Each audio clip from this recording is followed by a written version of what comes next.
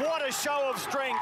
Other defenders came at him, but this reborn player as an edge forward shows us why he's a man of forward quality. And from more than 40 metres out, the kick from Trindle, the 2-point field goal attempt misses, and the Warriors, the brave Warriors, have gone back to back. And they play the Bulldogs this weekend. Their side has been named this afternoon. And their coach is Nathan Brown, who joins us now. Evening, Nathan. Thanks for your time.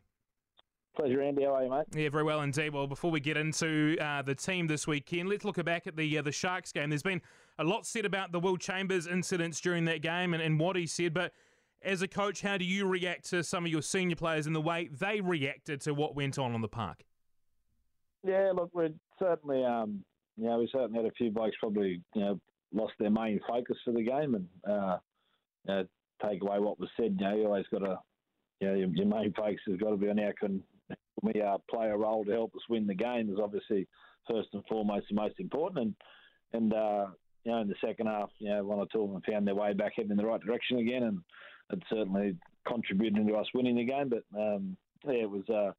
Will sort of certainly had that impact at different stages against different players over his career, and he certainly had some influence on the game the other day. There's no doubt about it. Does that teach your side a lesson about how to act and handle those incidents should they come up again in the future? A bit of sledging?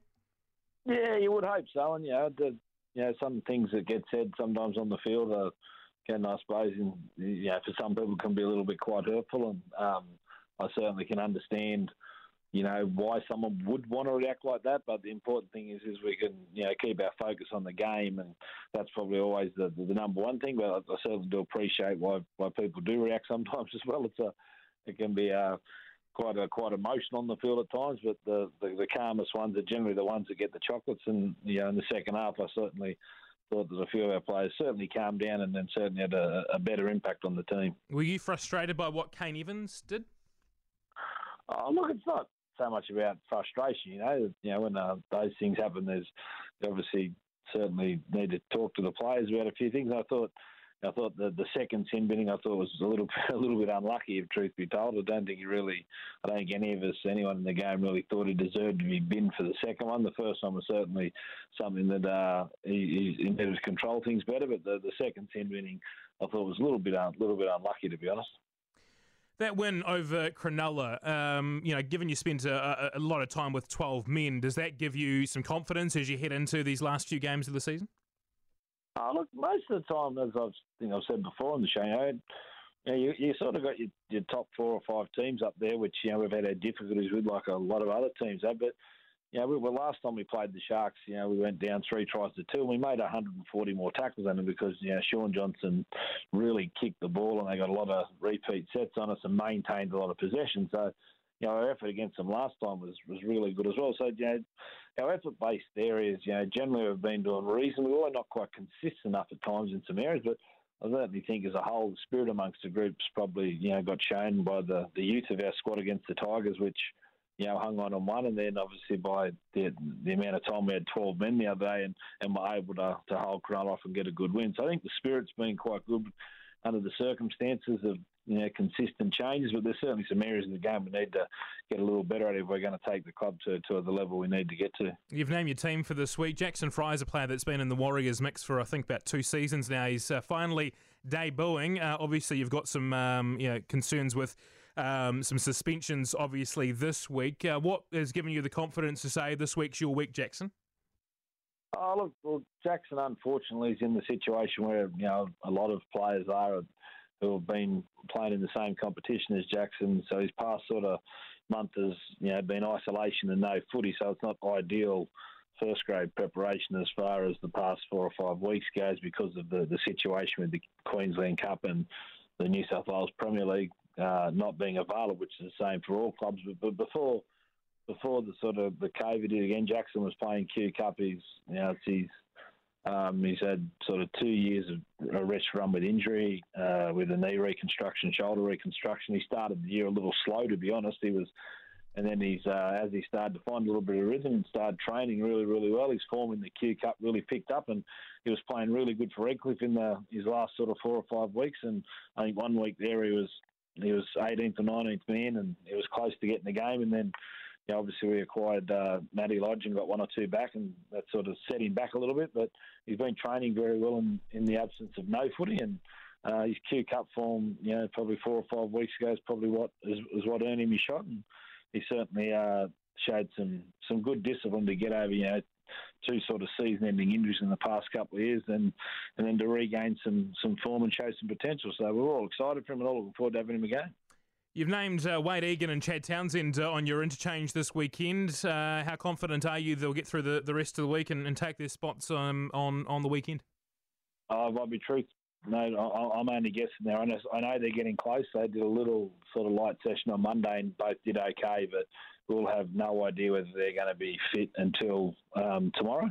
If they weren't fit this week, they'd definitely be fit next week. Or we wouldn't have named if they weren't a chance. But they both are a chance. Whether they both come through or one comes through or none comes through, we won't know until they train properly tomorrow. But they've been progressing, and if they don't make this week, they definitely make next week. Nathan Brown with us on News Talk ZB this evening.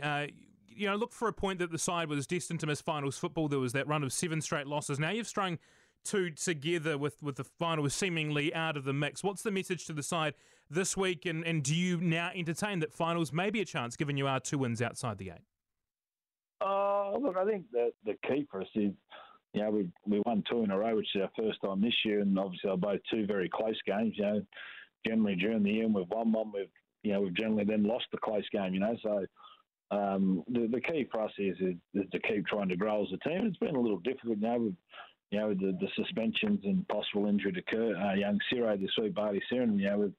It sort of forced us into 3 or 4 changes this week. That's sort of been a consistent flow for us. So we haven't really built enough combinations. So truth be told, if we could build some combinations and keep learning our style of footy that we've sort of started to play, that would be really good. And then off the back of it, you obviously like to win, But we put 2 together. So the next challenge is now to beat Canterbury, who obviously are down a bit lower than us on the ladder, but generally cause teams trouble, So for us, trying to find a way to win again and keep building confidence is probably the real key. Not worrying about 2 or 3 games down the track. We're sort of not a team that should be concerned about 2 or 3 games down the track. Where obviously your teams at the top of the ladder have probably got a little bit of different types of focuses. We certainly aren't in a position to do that. David Fusitu'a has obviously been out for quite some time. I think I saw that he'd gone to New Zealand and perhaps gone back now to Australia.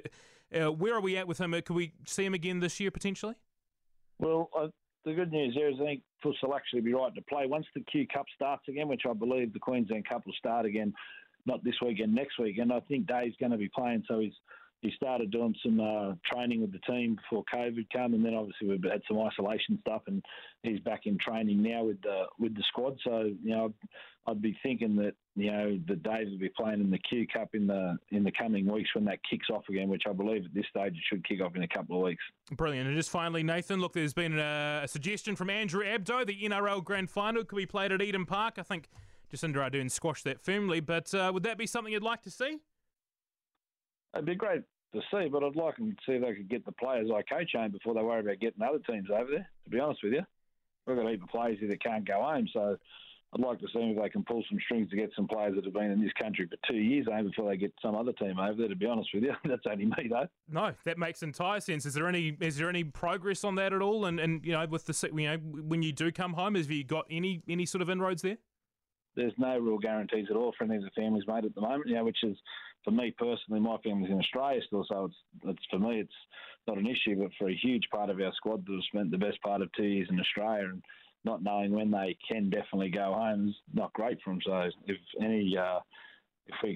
there was sort of some end date, it'd be really good, because a lot of the staff have still got all their families back in NZ and they made a lot of sacrifices for not only for their own job, but for the club, and obviously their families have played a big part in that. So, hopefully this is the world we live in, and they're certainly doing their job well, but it'd certainly be nice if the squad could sort of get themselves back home to see some family. It would be nice.